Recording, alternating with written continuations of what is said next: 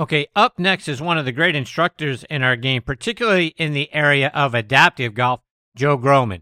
Before I get to Joe, I want to remind you about 2 Under, men's performance wear. They're the unofficial underwear of the PGA and the 2020 Ryder Cup team. Ricky Fowler is their global ambassador, and over 50 other PGA, Korn Ferry, and Champions Tour players wear them. Just to mention a few, like David Toms, Jerry Kelly, Justin Thomas, William McGirt, Scott McCarron, and Chris DeMarco. The Joey Pouch technology provides the ultimate male asset management, delivering maximum comfort from the tee box to the boardroom to the bedroom. Use code NEXT20 to save 20% off your order at 2under.com. That's the number 2, UNDR.com. 2 Under, performance in your pants. And you walk a lot of miles in life and on the course, so make sure you're walking in the right shoes. Skoni changes the game with an affordable line of the most comfortable, versatile, slip-on golf shoes that can be worn anywhere. They're made with breathable microfiber fabric, spikeless treads, and an adjustable lace lock. And they're easy to clean, too, so spend less time changing shoes and more time living in them. Visit Skoni.com and use code NXTONT20, so next on T20 at checkout for 20% off. That's Skoni.com, SKONI.com. They're also available at golf specialty retailers and green grass pro shops nationwide. Relax. Easy now. Find your happy place. It's all in the hips. Just tap it in. Yes! Find the latest clubs and apparel at Golf's Happy Place, the PGA Tour Superstore. Now back and next on the tee with me is PGA professional Joe Grohman. Joe played his college golf at Cypress College, where he was the team MVP. He transferred to Cal State Fullerton and played there briefly before turning pro. He's been the head golf pro at great golf courses like Whittier Narrows, Chester, Washington, the Navy course at Seal Beach, where he met Earl and a 13-year-old named Tiger Woods. He's also been out at El Dorado Park Golf Course in Long Beach, California, now an instructor at the First Tee and doing great things with his adaptive golf program, which we're going to get into in a minute. He was named the 2013 Southern California PGA Professional of the Year. In 2016, he was inducted into the Long Beach Golf Hall of Fame. He is an 8-time recipient of the PGA of America Patriot Award, and I'm very excited he is back with me again tonight here on Next on the Tee. Hey, Joe, thanks for coming back on the show. How you doing? Thanks for having me back on the show. I really appreciate it. So, Joe, it was great getting to meet you in person earlier this year at the PGA Merchandise Show. You were there to talk about adaptive golf and assisting a company that makes some great equipment to help those that need it be able to play the game of golf. So talk about the great things that that you did there and partnering with the company that's doing all of that. Yeah, it was great to meet you finally in person, too. That's a paragolfer machine that allows people who are paralyzed or have lower extremity injuries to stand up and play golf. It's really a revolutionary machine.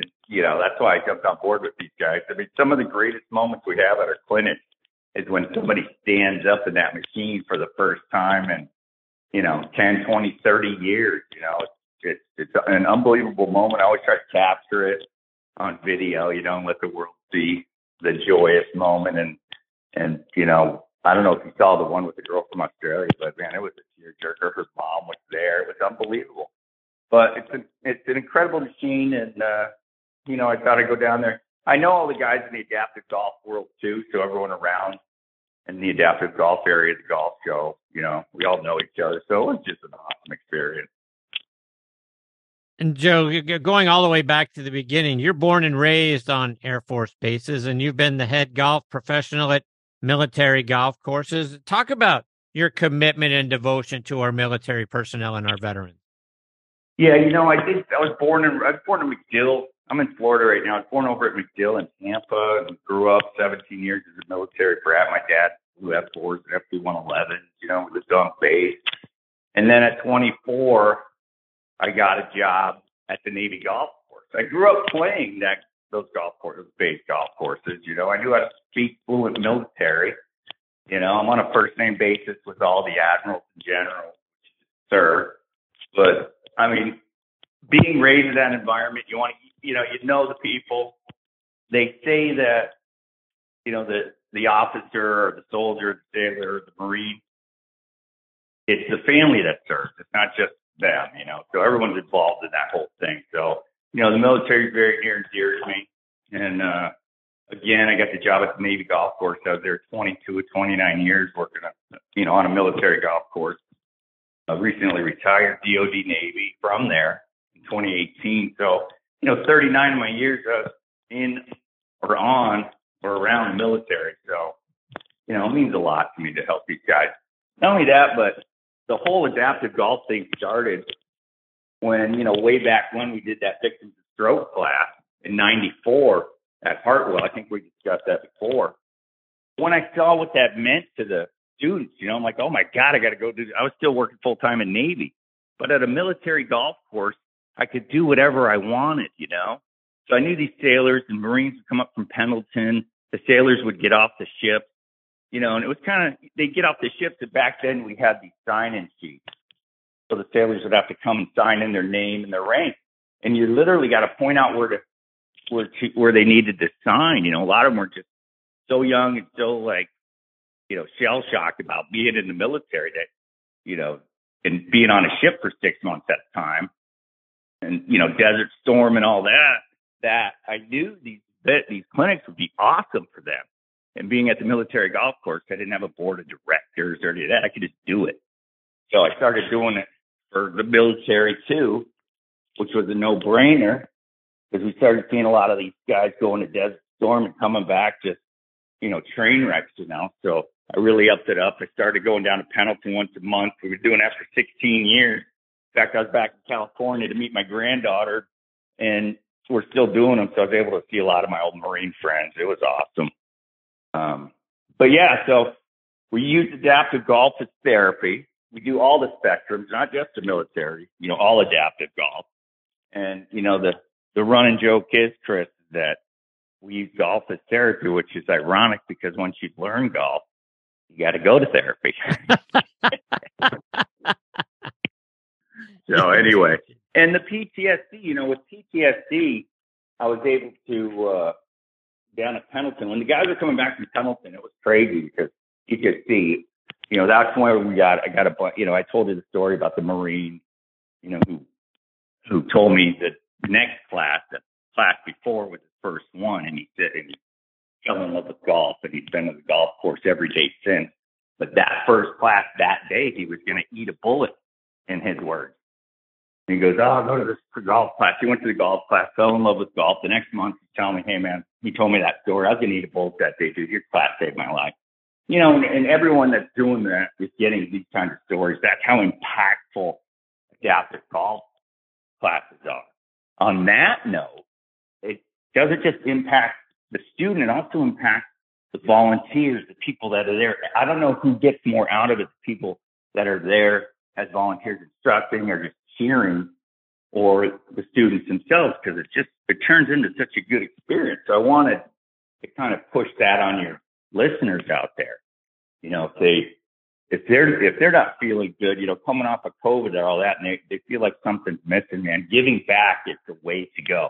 And since your listeners are probably all golfers, an excellent way to do that is just be a volunteer at an adaptive golf program. And how you'd want to find out about doing that would be to just go call the PGA. I mean, they're all invested in hope, and that's a whole different animal. You got to be instructed, but they'll know who's doing what in the town. Also, if there's a first tee program, they could get involved with that, and they do the training and all that. That's an easy way to get in there, or they could call the USAGA, which is kind of the umbrella organization, United States Adaptive Golf Association. We all belong to that, and and they have feelers out all over the United States. And get involved. It's really these events always turn out to be so joyous and fun. I want to share that with your listeners. I always invite the community to all my stuff because of that. It's so fun that I'm not going to keep this all to myself. I'm going to bring everybody in. So that's a really good way, I think that. And now that the USGA did that tournament 2 years ago, they come up on the second one. It's really just exploding. People are seeing the power of it. You're hearing the stories every day about what it's doing, saving lives, and and it's the thing you want to get involved with, Not only that, but you show me someone who's feeling a little low, maybe a little depressed, I'll show you someone who's if you go give back, man, you're going to feel a lot better. You know what I mean? Yes. So I wanted to pitch that. For sure. For starters. Last October, you wrote an article, Tips from Your 28 Years of Adaptive Golf Experience. And one of the things you talk about in that article for other teachers is to know and appreciate that the only time many of your students leave the hospital or their houses every week is to come to your class. And that's huge. Talk about the responsibility that goes along with that for an instructor to know that the only time some folks get out of the house or out of the hospital is to be there and to be a part of that class. Yeah, that's a huge thing to understand. I remember when the light bulb went off, like we talked about Hartwell. I was working full time at Navy, but I couldn't really. I'm teaching at Hartwell because it's a long story, but I'm working at both places. But I started this victims of stroke class at Hartwell in '94 with the Long Beach VA, and the lady that was in the worst shape, her hands were stuck in an immobile position. She couldn't walk. She's in a wheelchair. She couldn't speak. And what I would do is I would put the club in her hand, and she had a gait belt on, which is a belt with handles in the back. And I'd go behind her and lift her up out of the wheelchair just enough that she could make one pass at the ball, a little foot-long little swing, because she only got one pass, because after she made that pass, the club went flying out of her hands because her hands were stuck, So we had one shot to do it. And I remember when she finally knocked it off the tee, we repeat it till she finally did it. I made her feel like that she's won the Masters. The whole class erupted. It was just awesome when that moment happened every time. And, after a few weeks, and, they were there, that class was for 3 years. And after a while, I asked her caregiver, with a lot of trouble. Back then, they really didn't have nice little elevator things and all that stuff for vans. And it was kind of a lot of trouble for the lady. And I asked her caregiver, I said, hey, why did she go through all this trouble to come to this class? She's like, oh, no, Joe. Oh, no, this is what's keeping her going. It's the only time she gets out of the house. It's the only time all these people get out of the house. There's 21 victims of stroke, 21 caregivers, and a bunch of staff. They were all in pretty bad shape. It's the only time she gets out of the house. And that's when I'm like, oh, my gosh. I was pretty young back then. I get it now. It's for the camaraderie, for the unity, for the experience of being with others, And it was the only time she was able to come out and do that. So that, like you're saying, like you can understand, I want to impart that on these guys, is that, these people, a lot of them, the only time they come out is to come to your class. So you really got to treat them and the event and everything with that kind of respect. This is this guy's only time out of the house. He's here to see me and have a great time. Obviously, we're not going to make tour players out of him. But I'll tell you what, we're going to set the bar of success where they can reach it. And then when they reach it, I'm going to make them feel like they want a green jacket, and it's just a glorious day, all the way around when we're able to do that for someone. So going in, you can do that. That's why a lot of the times, another thing is, if your listeners don't golf at all, a lot of the people we would have come to the events were just basically cheerleaders. You don't have to even be able to golf to cheer someone on and throw the 3 C's at them: care, concern, and compassion. And the 4th C cheer, make them feel great about all the stuff they do. That doesn't take golf experience. And, it's just a no-brainer in my book, Chris. So let's take that a step further, because you also state in that article that occasionally some students just want to be there to be with the group. They don't want to necessarily hit balls or participate. They're there for a near golf experience. You still want to include them and make them feel part of the group as much as possible. Talk about those folks that just want to be there to bask in the camaraderie of it all. Oh, absolutely. Yeah, we get that a lot, especially with the Long Beach VA. We get a lot of the guys come and just want to hang out and be with the fellas and be with the group. Tom, he was a survivor of Iwo Jima, which was brutal and bloody. And if you're young and haven't read up on it, I recommend it. But he survived Iwo Jima. So he was a superstar with the Marines that we had. We have the 5th Battalion, 14th Marines. The 514 were there that day to help. They helped a lot. They were stationed out at the Steel Beach Weapons Station, and he just wanted to be there. So what I did is I put 3 of the Marines with him, and they spent the whole day listening to Tom telling stories. Everyone was coming around and listening. And by the way, he not only was he missing a leg, he had stage 4 cancer. It was just such an amazing day for Tom that day. And like, he was gone a couple months later, but it was just the most amazing day. We always have lunch afterwards. But all the time they'll get people that just want to be there. So you want to include them. If you do see people, they don't really want to hit, they just want to be there. You want to have a contingency plan for that always. You want to give them just as much care, concern, and compassion as if they're smacking ball. They're part of it too. You want to treat them as part of it, and make it a great day for them too. Joe, you have so many great success stories from what you've heard and feedback from the people that you've witnessed. It has been life-changing for them. What are some of those heartwarming stories that you can share with our audience tonight about things that you've witnessed that have just made you smile from ear to ear and really feel the fulfillment for what you're doing and what you're able to help people do with their lives? The first one was the first time we stood someone up was a long time ago, and it was a nurse who had been paralyzed for 30 years, and prior to that, she'd been a big-time golfer. Peggy was her name, and I remember, it was the first, I didn't think anything of it, but when she got up, she just burst into tears. It was such a joyous moment for her. That's when I realized the importance of that particular moment. We have all kinds of those moments. The guys down at Pendleton, when I see what golf's done for them, I did a scholarship down there because they had the Pacific Coast Career College, Golf College right next to it, right next to Pendleton for a while. So I get these guys who didn't know what they were going to do once they got out there. They've been shot at. They're all PTSD'd out. We get them to fall in love with golf. They want to be golf pros. And so I was sending them right to the golf college right there. And I had a scholarship. I said, if you guys get through the first semester and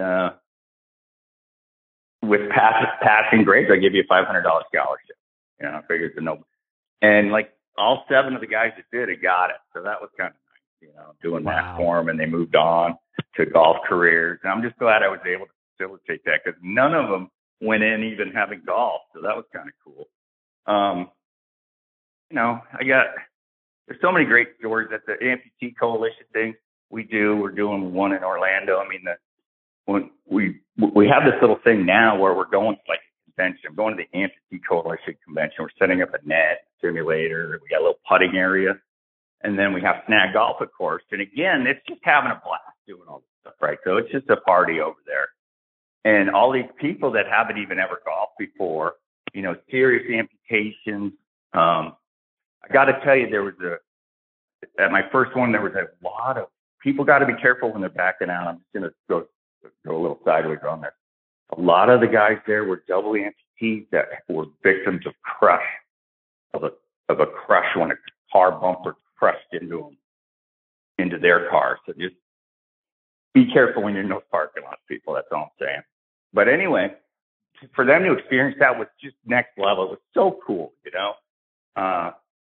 no matter what their situation, a lot of people with no legs, just one arm and we're able to golf and have a blast. And it's just beautiful that we're able to use golf to cover and cross all spectrums of abilities and all spectrums of situations.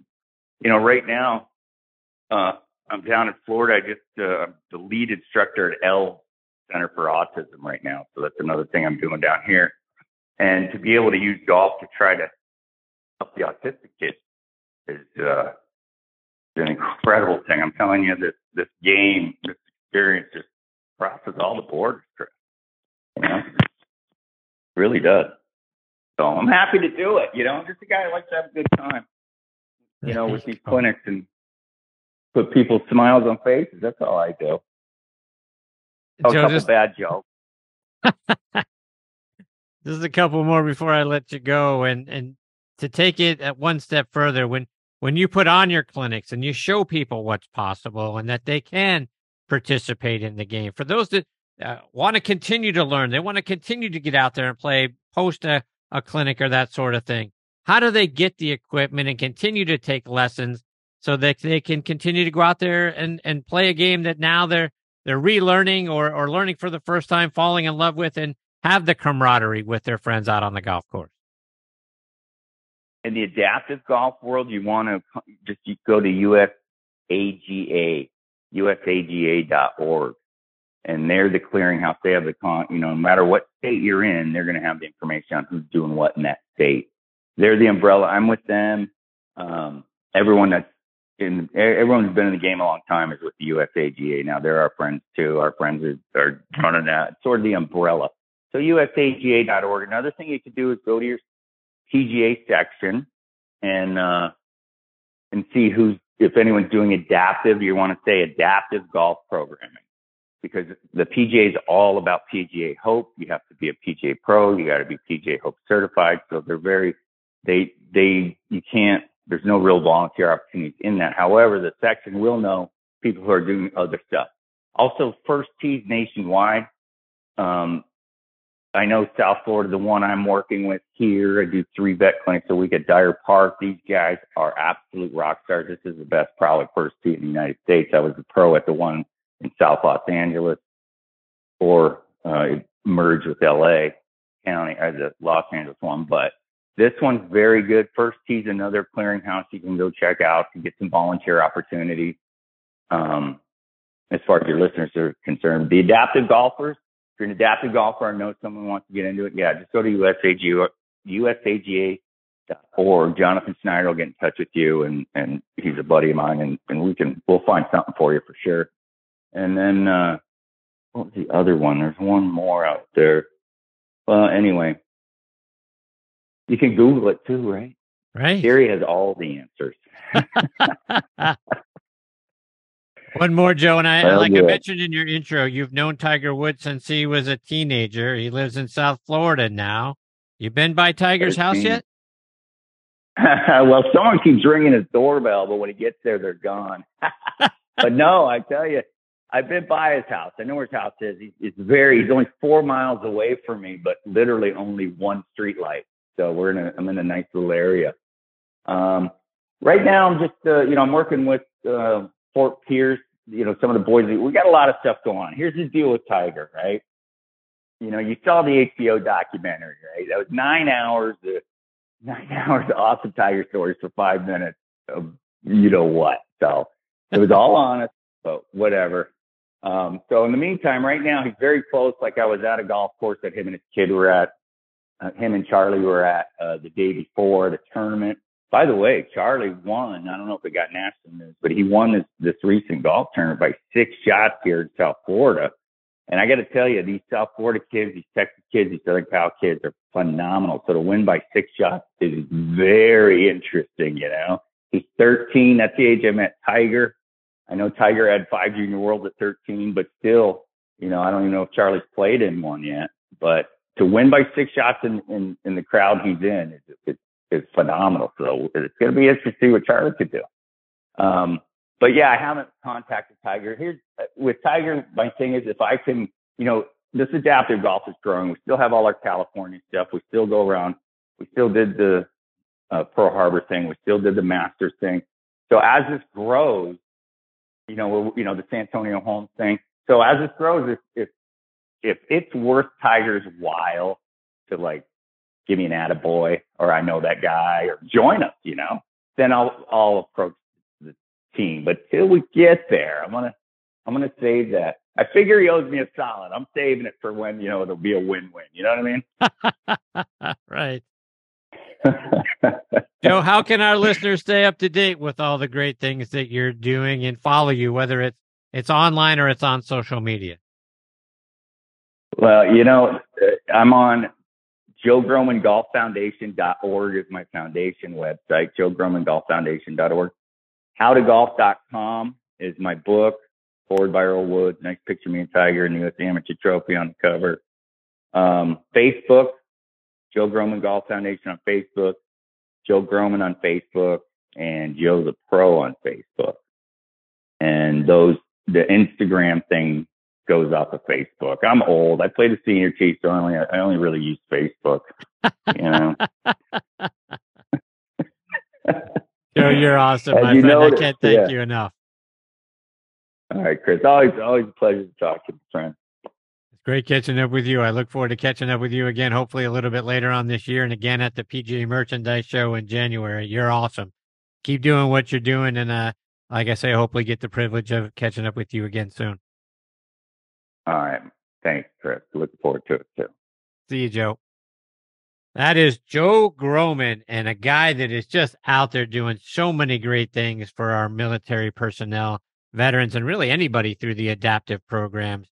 The things that he is doing and the joy that he is bringing to those lives and the people that have suffered, whether it's a catastrophic injury or PTSD, cannot be measured. But you want to talk about a guy who loves what he's doing, excited to do it every day, and looking, like he said, to bring us all along through that. That's outstanding. He's a wonderful individual and just as humble as he can be, and a joy to be around. And like I say, hopefully we get the privilege of having him back on the show again a little bit later this year, and I get the privilege of catching up with him next year at the PGA Merchandise Show as well.